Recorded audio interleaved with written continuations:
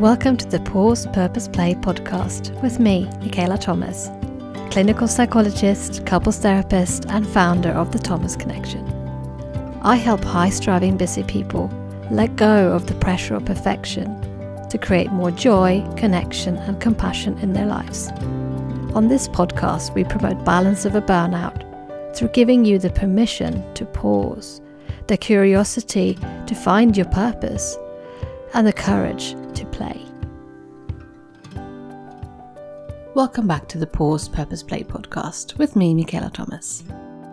I struggled to know how to name this episode because although it's based on Nick Hooper's book, The Unbreakable Student, everything we're talking about is applicable to all humans. So regardless if you are a student, you're a young person going to university, or you're a parent of a student, or you don't actually have anything to do with studying in university at all and you're just a human listening, and you want to learn a bit more about how to cope with unwanted thoughts and feelings, how to become unbreakable, understanding your own humanity, and understanding how you can treat yourself with more kindness when difficult things shows up, then this episode is for you. It can help you understand values and why they matter in your life.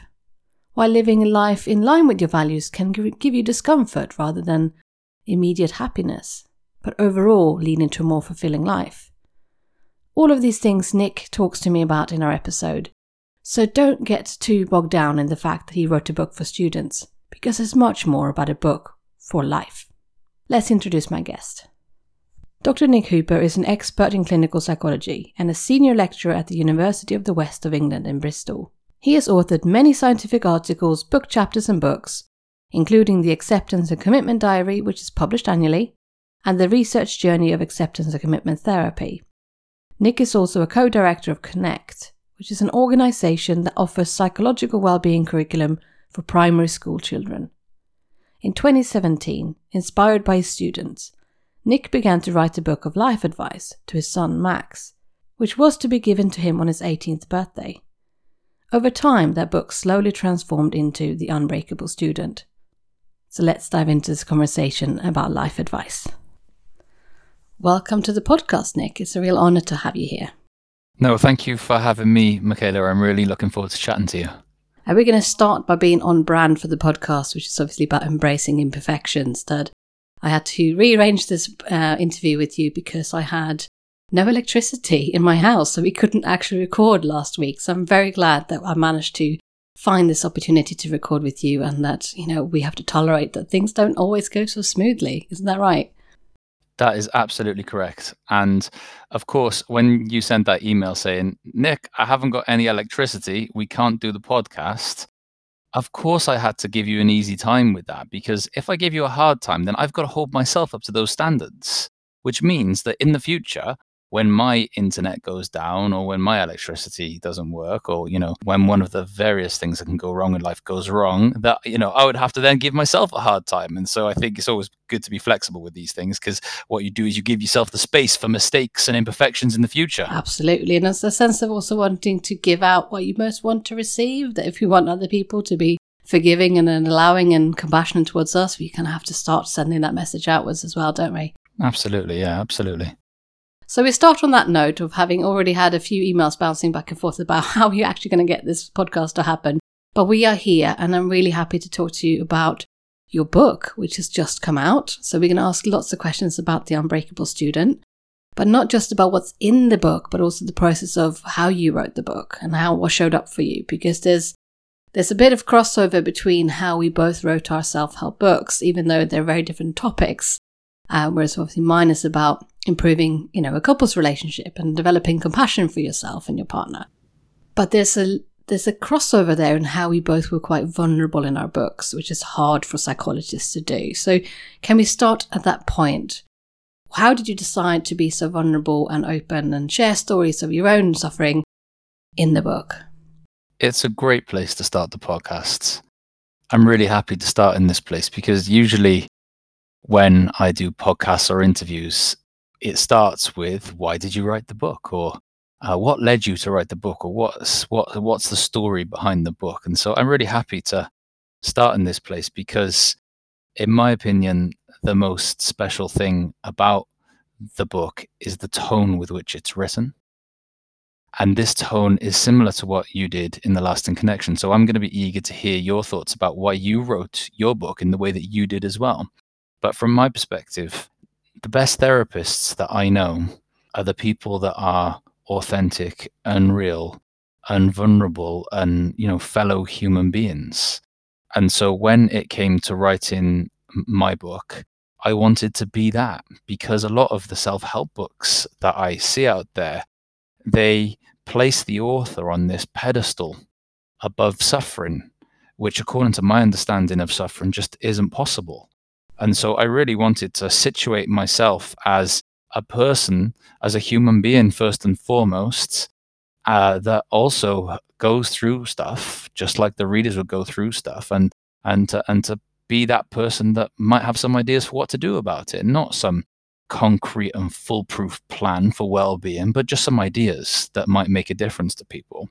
And so in order to do that, I had to give myself to the book. I mean, there was another reason as well. The other reason for telling personal stories and being vulnerable is I needed to break up the psychology a little bit.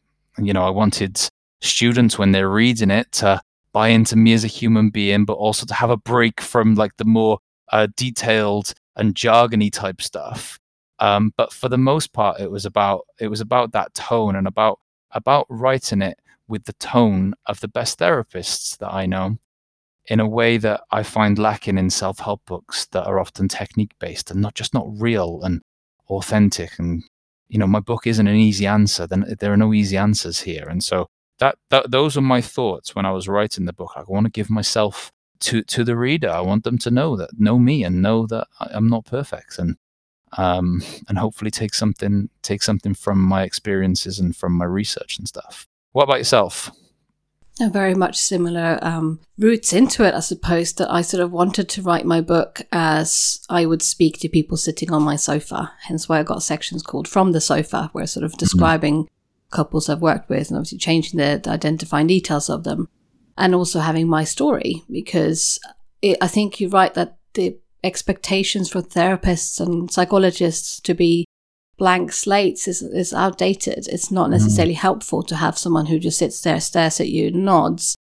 We want someone who's also been in the trenches. They may not have experienced the same things you have, but knowing that they're sort of there to guide you. And in a previous episode, I interviewed someone who used the term guide from the side. So, I am right there next to you on that side. I'm having the same tricky brain as you do. But I've kind of a few steps ahead. I've experienced a few things. I've got a few things up my sleeve that might be helpful. Another analogy I find really helpful is the Sherpa analogy of, guiding someone up the mountain. I might know where to set my foot and what I've got the tools and equipment to get you up the mountain, but you still have to do all the walking up there. You still have to take all those deep breaths when the air is thin and it's hard to cope with the strain of the effort. So I think that's where I came from, but it was hard. So I wonder how you felt about that vulnerability when the book came out. Did you worry about what other people in your profession, what your peers would say about the book? Good question. Did I worry? Yes and no. The no being that there wasn't a lot of vulnerability in the book that I was particularly uncomfortable with sharing. I'm thinking in chapter 3, when I talk about my experiences as a young man and being a footballer, or I'm talking about chapter 4 when I describe my experiences in Cyprus. When I talk about chapter 6 and I talk about self-critical thoughts, I talk about some experiences where I've let myself down. I talk about chapter 7 where I describe how I wasn't a model student. And there are other examples of experiences of mine that I'm happy to share.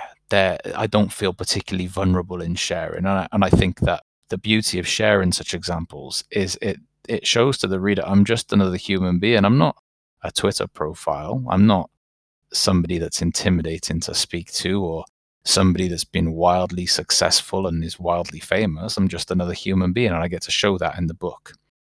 The yes of that answer concerns the passage of text about my dad's in chapter 5. That I was more worried about. And don't get me wrong, I okayed it with my dad and love him. When I showed him the piece of text, he said, well, that's what happened. He wasn't at all protective about the information, and he could well have been. And exactly the same for my mum. Like, they really care for my best interest, even in this situation, because they know that that passage of text is powerful and that it would sit well with the reader, and they're willing for that to be out in the world, despite the fact that, especially these days where everyone knows each other's business, people could know their business a little bit. And so even though they were okay with it, it did play on my mind for a while that it might be unfair to include that passage of texts. And so that has played on my mind a little bit. Not particularly my vulnerability or knowing or people knowing that I have had struggles with my dad, but mostly from their perspective and trying to protect them. And so, yeah, it is. I mean, it is hard to put yourself out there. Absolutely. You become someone that other people can know stuff about you, and they can use that stuff in various ways against you in this very tricky social world that we live in. But it also felt important because, just like with your book, Michaela, it was just really important for me to be real, for me to be thoughtful and nuanced and authentic with people, for me to write as I speak to my students. And this is the sort of information that I would give my students in an attempt to build a relationship with them. And so that's essentially what I was trying to do with personal and vulnerable stuff, is I'm trying to build a relationship with the students and say, look, I'm just like you. And once I've got students in that place where they appreciate me as a human being, then I think they're in a place where they might actually listen to some of the stuff that I've got to say, which might improve their well-being. And so, yeah, it's a lovely place to start the podcast to think about this, because this tone, the tone is actually, in my opinion, what makes my book different from other books like this, because other books like this, they do tend to be more technique based and less real. And if you think that the book is tied together by the 6 ways to well-being, I didn't come up with the 6 ways to well-being. That exists out there in the world already. That's not a novel part of my book. Like Dr. Gitanjali Barsakot, she created those in the research that she ran. And then you think that the other big thing about my book is the inclusion of acceptance and commitment therapy principles. Well, I didn't make ACT. That's not what in my book, that's not what makes my book novel, even if I think that I write about those things in a particularly accessible and engaging way. Like, what makes the book special is the tone and the attempt to really connect with the reader and build a relationship with them. And the way that I try to do that is by being human and telling stories and being vulnerable. I think there's a real talent and skill to curation as well. We think about sort of art curators. They haven't made any of the art in the museum, but they've curated an exhibition. And I think of the ideas in your book, or in my book for that matter, is a curation of ideas, and how we package them provides a result that makes it palatable, makes it accessible. And especially thinking of your audience, you're thinking of students who are also going to be overwhelmed with course literature to read, which will be very technical and hard to read, that actually having something that serves as a bit of a page turner, where you draw them in with vulnerability, with being real, like, this is a person who just got something I could listen to. It's almost like we've got their permission to open the door then, and you can then enter into their mind. So I think that made a lot of sense of how you wrote the book and the tone you used to make it an easier read. I think a lot of psychologists are missing a trick with how they write self-help literature, in a way that they write it for themselves almost. This is how I want to read literature, and missing that actually the general public doesn't really give a shit about who said what. They just want to feel better. Yeah. So I love how you've put your book together and making it a kind of an easy story. And so tell the listeners a bit more about the structure of the book and the kind of important messages you wanted to get out through this book. So the 6 main chapters of the book, they are derived from the 6 ways to well-being. Now, I'll list these chapters for you and titles of these chapters. And afterwards, I think that your listeners are going to be thinking, well, I probably could have guessed that those things are good for well-being. And so Essentially, these are the 6 behaviors that people with good psychological health tend to do a lot of. So chapter 2 is exercise. Chapter 3 is challenge yourself. Chapter 4 is connect with others. Chapter 5 is give to others. Chapter 6 is self-care. And chapter 7 is embrace the moment. And so those are 6 things that people with good psychological health tend to do a lot of. Now, your listeners are probably out there thinking, yeah, I could have told you that. I could have told you that those 6 things are probably going to be good for psychological health. But the reason why I wrote the book rather than just writing a list and tweeting it is because a lot of people, even if they know those behaviors are good for them, don't do them. And the reason for this is because their minds can be tricky. So as we go to exercise, for example, we're going to get thoughts and feelings that are likely going to stop us from exercising. Obviously, that's for a certain proportion of people out there that struggle with exercise. There might be people out there listening right now that absolutely love going to the gym. But for many people, it's a bit of a chore, and therefore their thoughts and their feelings, they can sometimes stop them from exercising. And it's the same across all those 6 ways to well-being, especially challenging yourself or connecting with people, for example. Whenever we try and connect with someone, we've also got to manage feelings of anxiety and vulnerability. So the question is, have you got the skills to manage your unwanted thoughts and feelings? And so therefore, in addition to those 6 ways to well-being making up the chapters of the book, there's also various psychological principles, often taken from ACT, that aim to give the reader or the student the skills to manage their thoughts in a more functional way. And so that's essentially the structure of the book. There's also an introduction and a conclusion.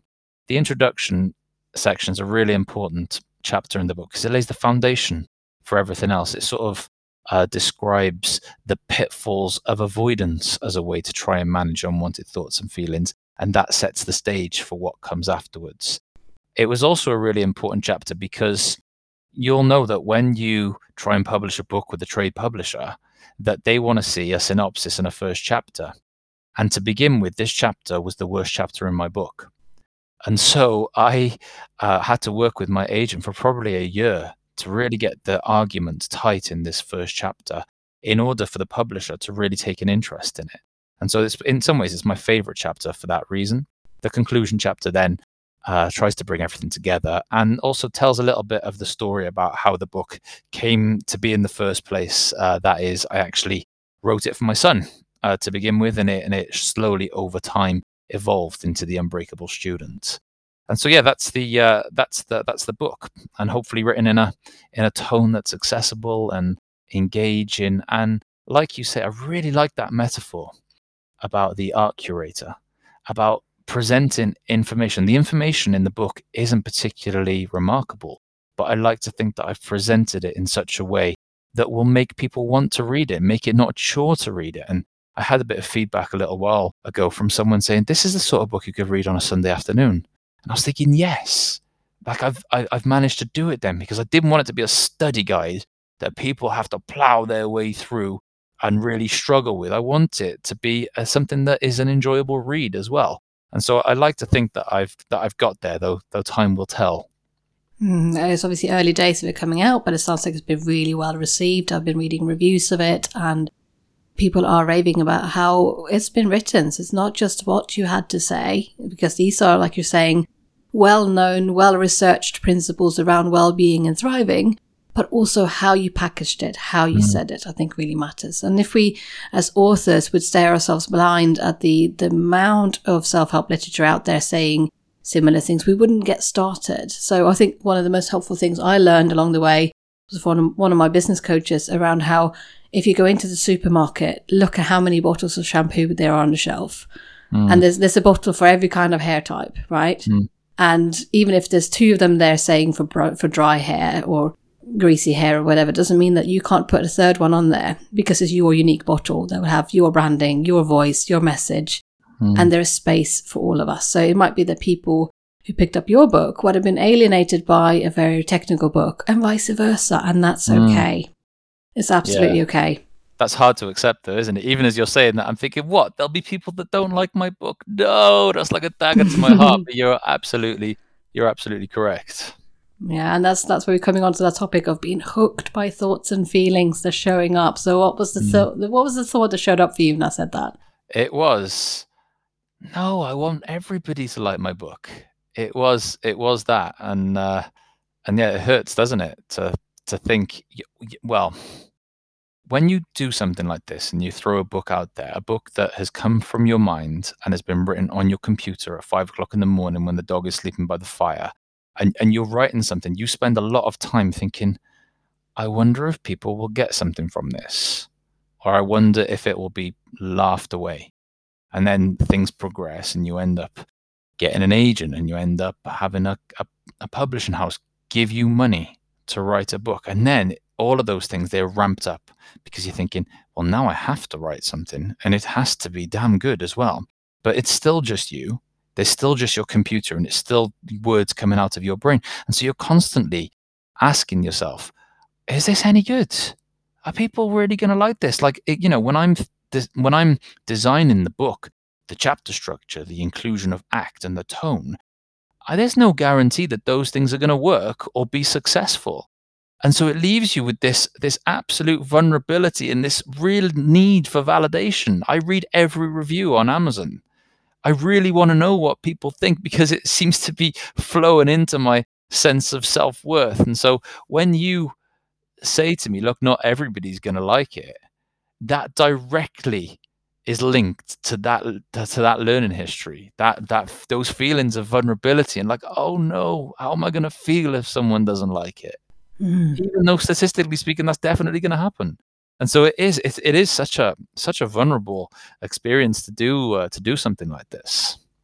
Absolutely. And I think that's even the process of writing the book, of going through the editing stage where someone else says, no, that doesn't work.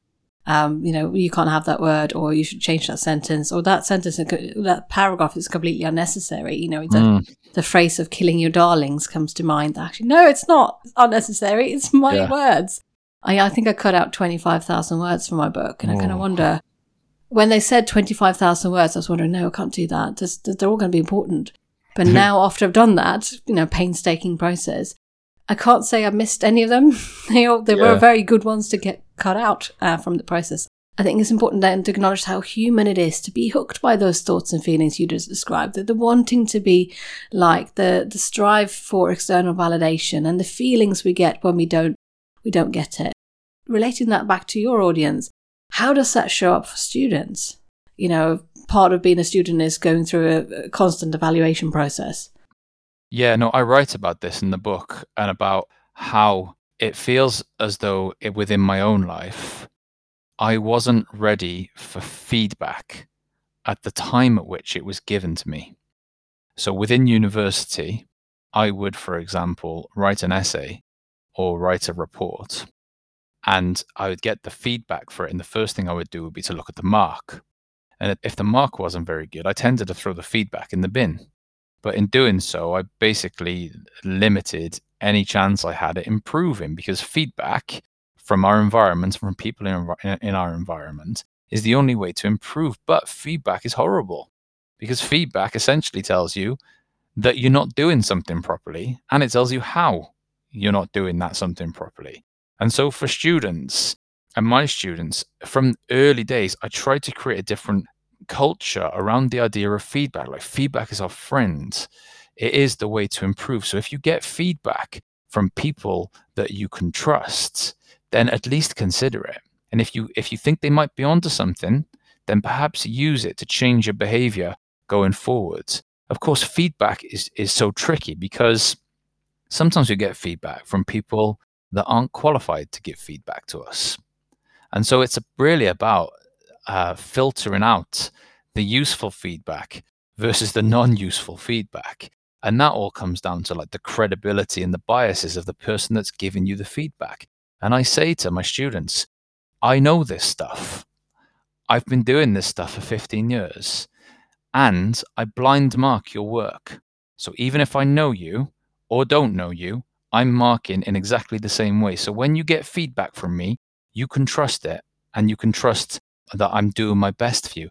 Don't get me wrong, all my feedback won't be perfect, but if you start seeing patterns of feedback across different academics, or even across different people in your life. If 3 or 4 people in your life say, you know what, that was really rude the way you said that, then maybe that's something to think about. And so it is, I feel as though since I've got older, I'm better with feedback. And this book is an example of that, because I'm constantly getting feedback from my agents, from the publishing house. But I also sent the book out to 30 people before I sent it back to the publishing house for feedback. And it is really hard to read some feedback, but you want that feedback, because that feedback is going to make your book better. And my book right now is much better for having feedback from people. Absolutely, because it's a chance for growth, isn't it? There's a self-correctiveness rather than self-criticalness that we kind of want to aim for there. It's not about having that as a chance to beat yourself up with a shit stick. It's more of a chance to improve and further your knowledge, change things for the better. And that can be a really hard process as an author, especially as a first-time author, inviting in the constructive criticism, because some of it won't be constructive. And how have you dealt with that? Have you received any critical comments that have sort of wobbled you a bit? Yeah, I have. And I'll talk about that in a second, the critical comments. But the thing that I learned through the feedback process was the importance of values, actually. It was the importance of holding on to a value as a guide for my behavior. So like a value for me with the book was contribution. I wanted to send something out there in the world that was going to do some good stuff. It was going to be positive for people. And completing the book was a goal of mine, and I wanted it to be the best book that it possibly could, because I wanted to contribute and I wanted to make a difference. Now, in order to reach that goal and to move towards that value, likelihood is that if I get 30 people to read it, I'm probably going to be able to get some useful stuff from it that is going to make it better, that is going to turn it into this positive thing that can impact people's lives in a great way.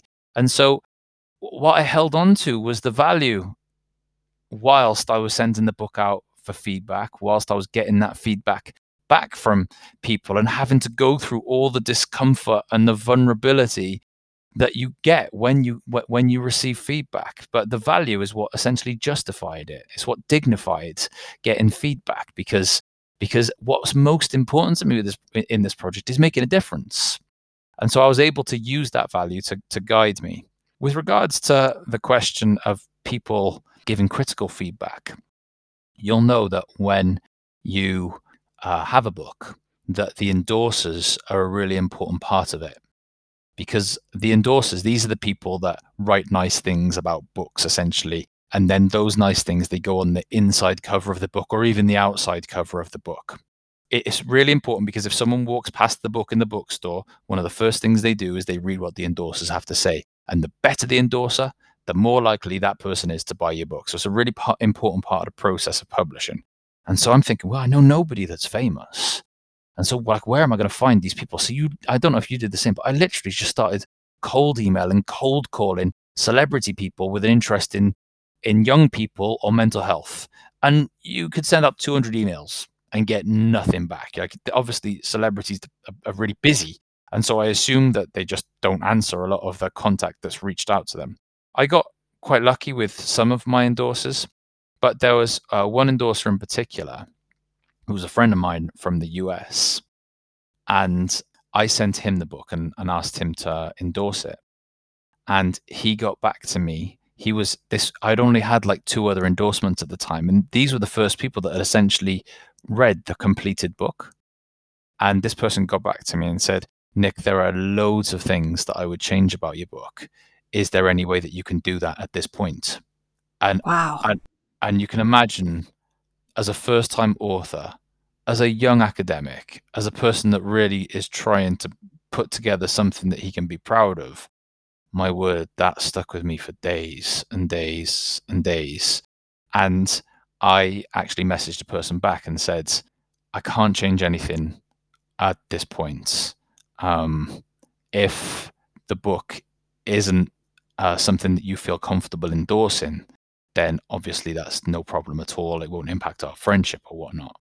And then I actually didn't get a reply to that email, which of course made me think that, oh, your mind goes to all sorts of crazy places at that point. But it made me think that my book was not very good. And of course, I had already suspected that, because my own mind can be self-critical. And then to have someone else, and someone I respect a lot, send me such an email, it really wobbled me for a while.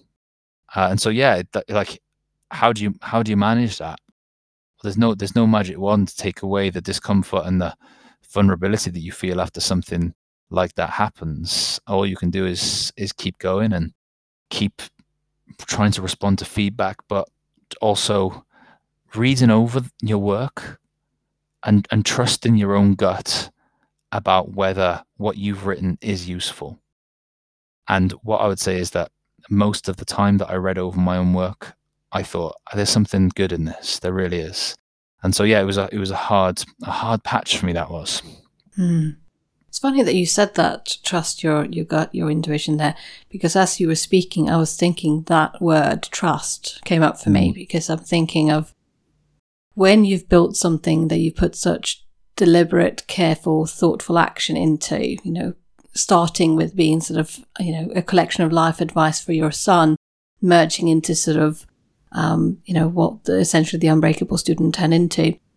Trusting that you put that out in the world for a reason, that there was a purpose behind that, and that was true to you, even if other people don't like it. And that can be a really uncomfortable process. So you've used the word discomfort twice, which I think often shows up when we try to do things in line with our values, especially if other people are not aligned, or other people don't necessarily give that external validation of the like. The classic Facebook thumbs up like icon, which I read that the person who invented that has bitterly regretted inventing that because of the harm that little thumbs up like button has had for people's mental well-being. So we are driven by that as humans. We want to be liked, we want to be fitting in, we want to be endorsed. So when people don't do that, of course we're going to wobble. So I guess sort of, like you're saying, there's no easy answer to fix that. Often we kind of, people say stuff like, "I don't worry about what people think about you, just do your own thing." It's like, of course we worry about what people think of us. There's a human thing to do so. We are tribal creatures after all. So I think it's really powerful that you've shared this, and that it's not deterred you from putting it out into the world. You still sort of came back to your value of contribution. Absolutely. And values are obviously very important within acceptance and commitment therapy. So for those listeners who don't know enough about ACT and values, do you want to explain a bit more about why that matters to students specifically? Why do values matter? For me, this is my personal answer to that question rather than like a textbook answer. Values matter because they are not linked to successes. So specifically, values are ongoing qualities of action. What sort of qualities do you want to bring? Do you want to embody in life? How do you want to treat people? What standards do you hold yourself accountable to? Is it compassion, or is it generosity? Is it persistence? Is it hard work, or is it creativity? Like, what are the qualities that you would link or most wish for, or most wish to embody in the world? Now, if, for example, you come from a working class background, and society is structured in such a way that makes it hard for you to achieve concrete things, that doesn't change your values and how you can live in line with them. If a value of yours is compassion, you can be compassionate no matter who you are and where you come from. You can be generous no matter who you are and where you come from. And that is why I love values, and why I think they're important, is because they matter for everyone. Within acceptance and commitment therapy, the core point of acceptance and commitment therapy is to help people to live a life that's in line with their values more. And of course, as we try to live a life that's in line with our values, we're going to get some unwanted thoughts and feelings. And so a lot of the ACT model is about how to manage, or more functional ways to manage, your unwanted thoughts and feelings, so that you can still move towards the things that are important to you and be the sort of person that you want to be in the world. What could be functional versus dysfunctional ways of managing unwanted thoughts and feelings that show up for students? I think that my primary answer here would be the dance that happens between avoidance and willingness. And so if students have unwanted thoughts and feelings, then their primary strategy for managing such unwanted thoughts and feelings would be to do things that try to make those unwanted thoughts and feelings go away. So imagine they've had some conflict with a classmate or something, and they get home in the evening. Maybe they eat a few tubs of Ben & Jerry's to try and make the negative thoughts and feelings go away, or maybe they drink a bottle of wine to try and make the negative thoughts and feelings go away. So they'll do things to try to not have their unwanted thoughts and feelings, and those things that they do might have long-term consequences, especially if the way that they might deal with such a thing would be isolation or not go into class. All of a sudden now they're not learning, they're not engaging with their course, and they're also not socializing. And this is just an attempt to not feel certain things or not think certain things. Now, the opposite strategy of managing unwanted thoughts and feelings would be a willingness to have them, and understanding that unwanted thoughts and feelings are not abnormalities that we need to get rid of. They are part and parcel of being a human being. They are going to be with us a lot of the time, and we don't have to fight with them. We can take them with us. Of course, it's not nice. Of course, they're not nice. But there's no way to get rid of them. And ways that get close to getting rid of them are usually dysfunctional in the long term. And so it's possible to pick them up, to put them in our pockets, and to keep doing the things that are in line with our values. So if our education is important and if social connection is important, then isolation isn't going to work for you as a long-term well-being strategy. And so I think that would be the main thing that I would be trying to get my students to understand, is to become familiar with discomfort, to not make discomfort, unwanted thoughts and feelings the enemy, but to become familiar with them so that they can still move towards the things that are important to them while those things exist for them. And I think that goes for all of us, really. If anyone's listening thinking, I'm not a student, I'm not a parent of a student, I just happen to like this guy's way of describing thoughts and feelings, and it fits for all of us because it's a human thing. We are all having these tricky brains that would like us to go for the short-term relief rather than sitting with the discomfort long-term, because it means doing difficult things. It might be tuning into your thoughts or feeling the feeling of sitting with the body sensation rather than numbing it with something that takes it away in the moment. Yeah, and I gave an example in the book, and this example is applied to students, but taken from my life as a 36-year-old man. And so the principles, they exist beyond university. So in that way, I think that a lot of people could get something from my book, even though it's written primarily for students. But the example that I gave concerned a social situation. Like, I tend to be socially anxious when it comes to gatherings and stuff, but I also value human connection, and I like people. And so it's a really weird place that I find myself in. So if I get invited to a party, I usually say yes because I value human connection. But what happens after that is my mind will feed me a lot of thoughts about how I'm not good socially, and past stories about me socially, and how there'll be other parties in the future that I could go to, and I'll start getting feelings of anxiety, and my heart will start beating faster, and my palms will be sweaty. And so all of these things are happening for me, just like they would probably happen for a student in Freshers Week, or if they're invited on a night out with new people. We're never going to exist in a social context where we're not meeting people. And so that's the reason why the example works.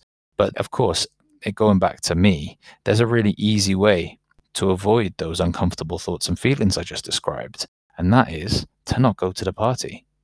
And I just go home and watch films, and I'll avoid all that not nice stuff that's inside me and inside my head. But of course, although I'll feel relief immediately when I get home, the next morning I'll probably feel rubbish. And the reason is because I would have moved away from my values. I would have moved away from human connection, which is just something that's really important. And so that dance that happens between avoidance and willingness is the primary thing that I try to teach people, and that I try to teach my students. And then after that, then we might get into diffusion, which is an ACT technique, or we might get into self-stories, or a bit of mindfulness, what is it and why it might be useful, or even some self-compassion, which I also wrote about in the book, which it's an important, it's not an explicit part of the ACT model, but it's there if you look carefully enough. I think it's been more and more added in later renditions of ACT, because it sits very, very well within sort of the Buddhist philosophies that ACT obviously borrow things from, as well as of Eastern philosophy. So I guess, when you're describing this, it also paints a picture of, there's no wonder that you want to avoid. There's no wonder that you would like to take the easy route, because we all do. And helping yourself to follow your values is a difficult process. It takes a lot of self-compassion for the times when you drift away. I know that you are very fond of Kelly Wilson, and I quoted him in my book as well, of the gentle returns. That when we drift away, we gently return back to our values, not with shaming and blaming ourselves, but with compassion. And no wonder that I got that wrong. No wonder that I ate 3 tubs of Ben & Jerry's after I received that negative review on Amazon. But now I'm returning back to continuing to put my work out into the world. Yeah, absolutely. A lifetime of many gentle returns is what I've heard Kelly say. I assume he's written it in a book somewhere as well, but it's absolutely right. I think what happens is sometimes when we mess up, we spiral then. We view our messing up as a deficiency within us, and we think, what's the point in continuing to do this thing? I notice it most with people and dieting. People will be really strict with a diet for 10 days, and then they'll mess up by eating some chocolate or whatnot. And then for them, that signals the end of the diet. So rather than seeing the time where they let themselves down as a bump in the road, that is a really natural bump in the road when you're trying to do something difficult, they see it as a reason to stop doing the thing they were meant to be doing, or that was important to them. And so I think that self-compassion is such an important tool there, because it stops that spiral. It's like, all right, I messed up, but that doesn't change what the value and what the goal is here. I can still get back on it, and it improves that bounce back ability. And flexibility and grayscale around that we don't have to be dogmatic about how we're approaching behavior change. And all the 6 ways of well-being you describe have an element of that, because there are habits, there are healthy habits and behaviors that we all benefit from, but they're all very difficult to do on a sustainable basis, because we will drift away from it. We will get hooked by unwanted thoughts and feelings, and we will get hooked by stress and busyness in life. And that takes us further away from doing these quote unquote good things for us. So I think being less dogmatic about good and bad, and just like it's all human, the good, the bad, and the evil. It's all human. Yeah, it's messy because humans are messy. Super messy. And so it's all right to go for stuff. It's all right to mess up. It's all right to go for stuff again after you've messed up. You're going to mess up. If you just go into, and I say this to my students, I say, if you just go into your life knowing you're going to mess up, everything will be a little bit easier. And when you do mess up, you respond with a bit of self-compassion, because beating yourself up ain't going to improve the situation. Then that is going to help you to bounce back and to get back on the horse. Brilliant. That's a really important message, I think. Drawing things to a close for kind of the chat about students and, what you put in your book, which I think is so applicable to everyone listening. So I hope that we haven't deterred anyone with the title of The Unbreakable Student. But you know what? Actually, I'm okay with that. I've had to practice repelling and attracting with my messaging, and tolerating that some people will not like what I do and some people will not like this podcast. And I'm okay with that, because the people who do like it are the people who belong here. So I think it's that message of the difference between fitting in versus belonging, I think is an important one. So thank you so much for sharing lots of your wisdom and expertise around that. And now we just want to draw things to a close with the pause, purpose, play questions. So it's time for a little bit more vulnerability. So Nick, with all the things you've achieved, with the level of expertise you have, writing this amazing book, how do you switch off? How do you find pause?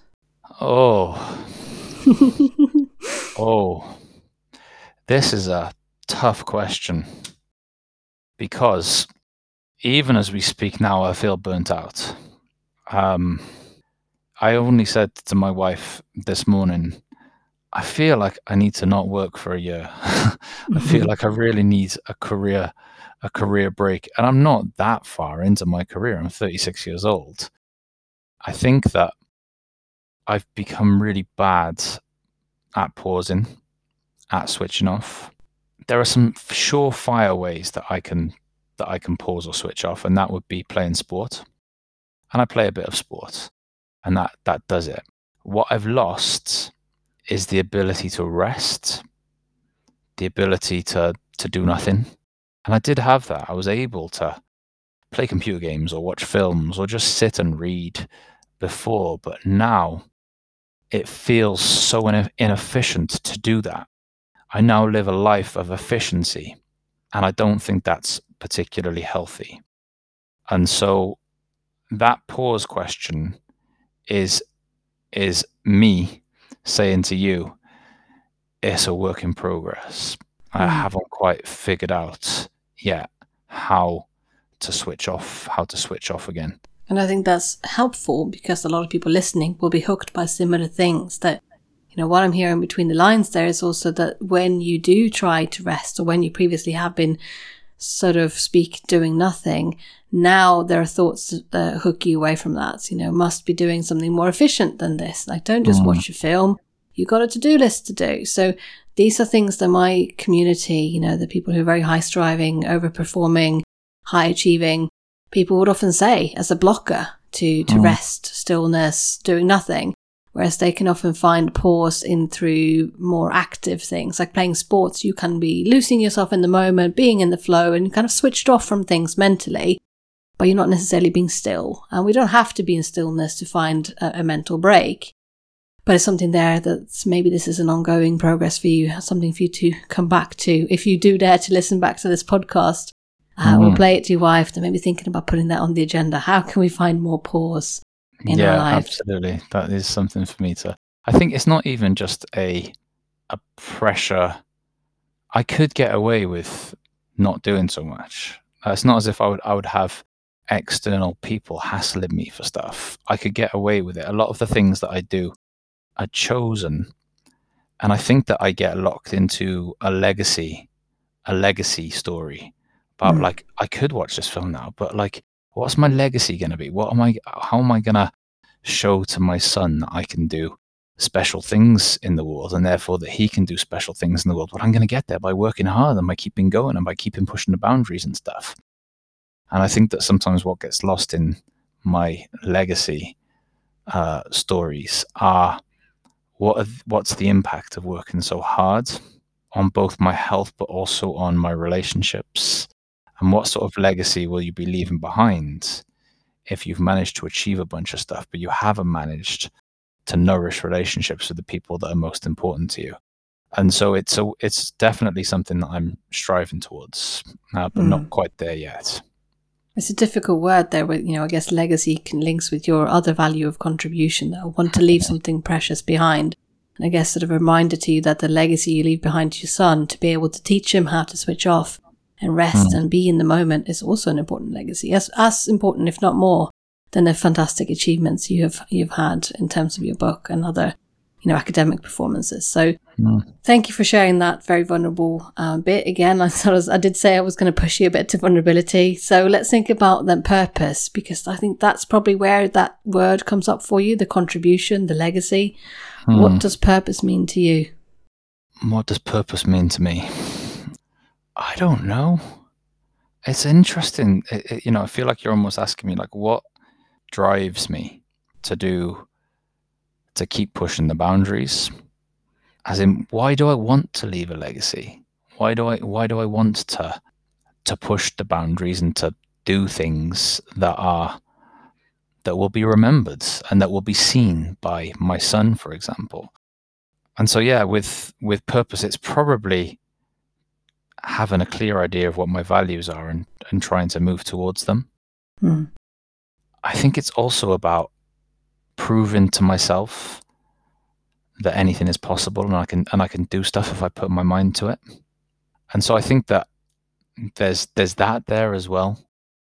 But a lot of it's to do with my relationships. I think a lot of it is to do with, I think I have got this really keen sense of time, and sometimes I think I can see into the future, and I can see me on my deathbed at 80 years old.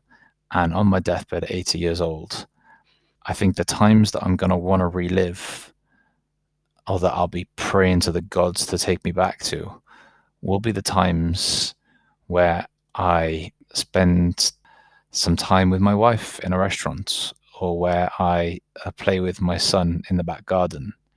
I think it's those things that I'll be looking back to when I'm that old, and it probably won't be my books or even my work. I think it's always the people. And so I think there's definitely been, I've almost like got hooked into productivity and efficiency in the pursuit of legacy. But as I've got older these past few years, there's definitely been a shift in what I get purpose from.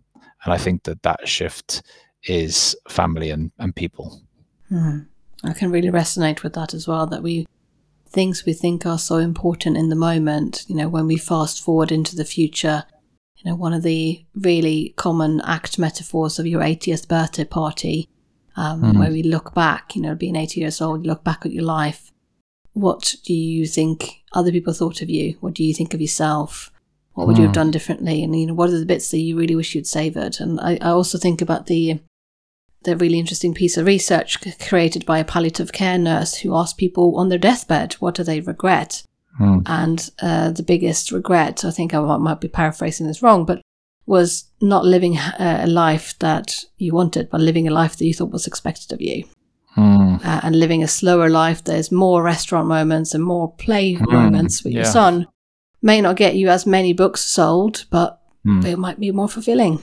So I guess that brings us to the playfulness here, thinking about what's playful to you. How do you, if you struggle with the sort of the pause and the stillness, do you do anything that you feel is fun and joyful and playful?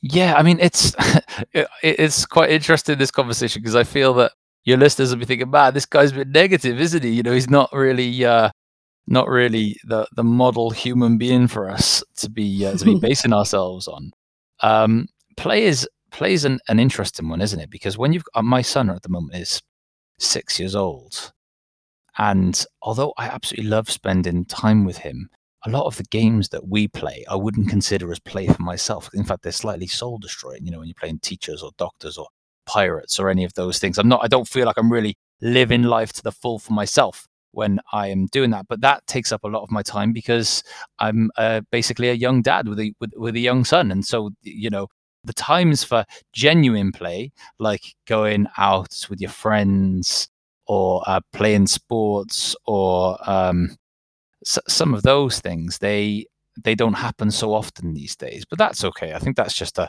stage of life thing that probably many people here that are listening can empathize with. In terms of my play, I like to exercise. That definitely gives me a bit of time to myself, which is important. I like to see my friends. I like to play sports like football and golf. I like to challenge myself. So at the moment, I am trying to learn guitar and I'm trying to learn French, and those definitely bring a different sort of energy to my life that I really appreciate, and so would be more play based. And so that's what I would say. I would say that the last thing that brings me fulfillment with regards to fun would be adventure. And the lovely thing about adventure is it's something that I love to do with my wife and my son. And so he's getting to that age now where we can do more stuff. We can visit more. He can sit in a car for longer without moaning so much. We can go on flights and whatnot. So we're able to have more adventures, and that is definitely something that that I would consider play, or the positive aspects of being alive. This the sense of discovery and experimentation, seeing new things, novelty. Thank you so much, Nick, for sharing all of those things. And again, with the vulnerability, and I'm sure that the guests won't see you in that light of here's this negative guy, but more here's this human guy who's been really vulnerable and open, and not put himself on that high horse, the therapist high horse of I'm morally superior to you, because that's not at all helpful, and it's not how it works, because we are human too. So the final thing to share to the listeners would be a little takeaway for them. So either a permission you want to give them or a pressure you want to take off them. What would it be? A pressure that I want to take off them. It's hard, isn't it? Like a pressure that I can take off someone with just words coming out of my mouth in a house in Wales, this is what I would say. I would say there are no easy answers. The whole world seems to have easy answers. Like self-help books, they give easy answers. The Twitter and Instagram and whatnot, you'll find easy answers everywhere you look. And easy answers just don't make sense because being a human being is messy and complex. And so if you're out there and struggling a little bit, then I give you permission to give yourself a break. Just to take it easy on yourself, to really have an appreciation of the complexity of life and how life is hard and how things can go wrong and how that is likely to impact you and your behavior. And that if you mess up or that if you're not feeling particularly good out there, then you get to be that complex human being that you are and not be a simple answer. So I hope that made sense. That would be what I would say. I like that because it gives the permission to go easy on yourself, that to not expect to have all the answers and to not expect to just scroll past a positive affirmation on Instagram and hope for it to bring you eternal happiness. That's obviously not the end goal here. That's not the aim of the game. Is tolerating discomfort is not something we do just to step into eternal happiness, because that does not exist, as we know from Russ Harris's work on the happiness trap. So thank you so much for joining me for this in-depth, fantastic conversation. I can't be more grateful. No, thank you for having me. I've really enjoyed chatting to you, Michaela, and best of luck with the old baby. Thank you very much. Thank you, dear listener, for getting to the end of this episode. I really am glad if you did, because some of the best bits were towards the end of this conversation. I know we talked a lot about the process of writing a book as well, but I hope that you also realised that that has helped us face some of our demons, both Nick and I, when we wrote our books. Because when you write a book, when you do something that is outside of your comfort zone, when you do something new for the first time, something that is scary, it brings you up and close with your unwanted thoughts and feelings. And receiving criticism, be it constructive or not, can also be something that helps you face some of your inner critical thoughts. So I hope that this was helpful to understand that this happens to everyone, and not just, you listening and us psychologists, we are fine, we never have any issues. I hope that you found that Nick's vulnerability, and also mine over these episodes for the past year, has helped you realize that we are human too. And some of the best therapists are able to step into their humanity and also leave their problems at the door when they sit with someone in therapy, by still being a guide for you, knowing what it feels like to have unwanted thoughts and feelings, knowing what it feels like to steer away from what you actually think is important, and then gently returning back to it using psychological tools and skills. If you need more help with this, my team is ready to help you. You can reach out on thethomasconnection.co.uk if you would like to explore this in therapy. And if you would like to get Nick's book, it's called The Unbreakable Student, and it's out now. And we also talked about my book, so if you haven't come across that before, it's called The Lasting Connection, and you can also get that on any major bookseller. Until I speak to you next time, please do take care of yourself.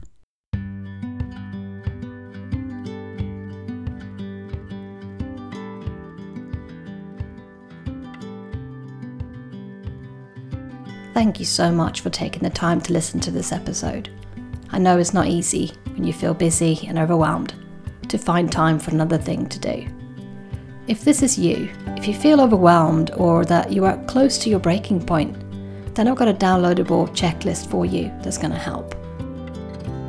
This checklist is called Calm the Overwhelm.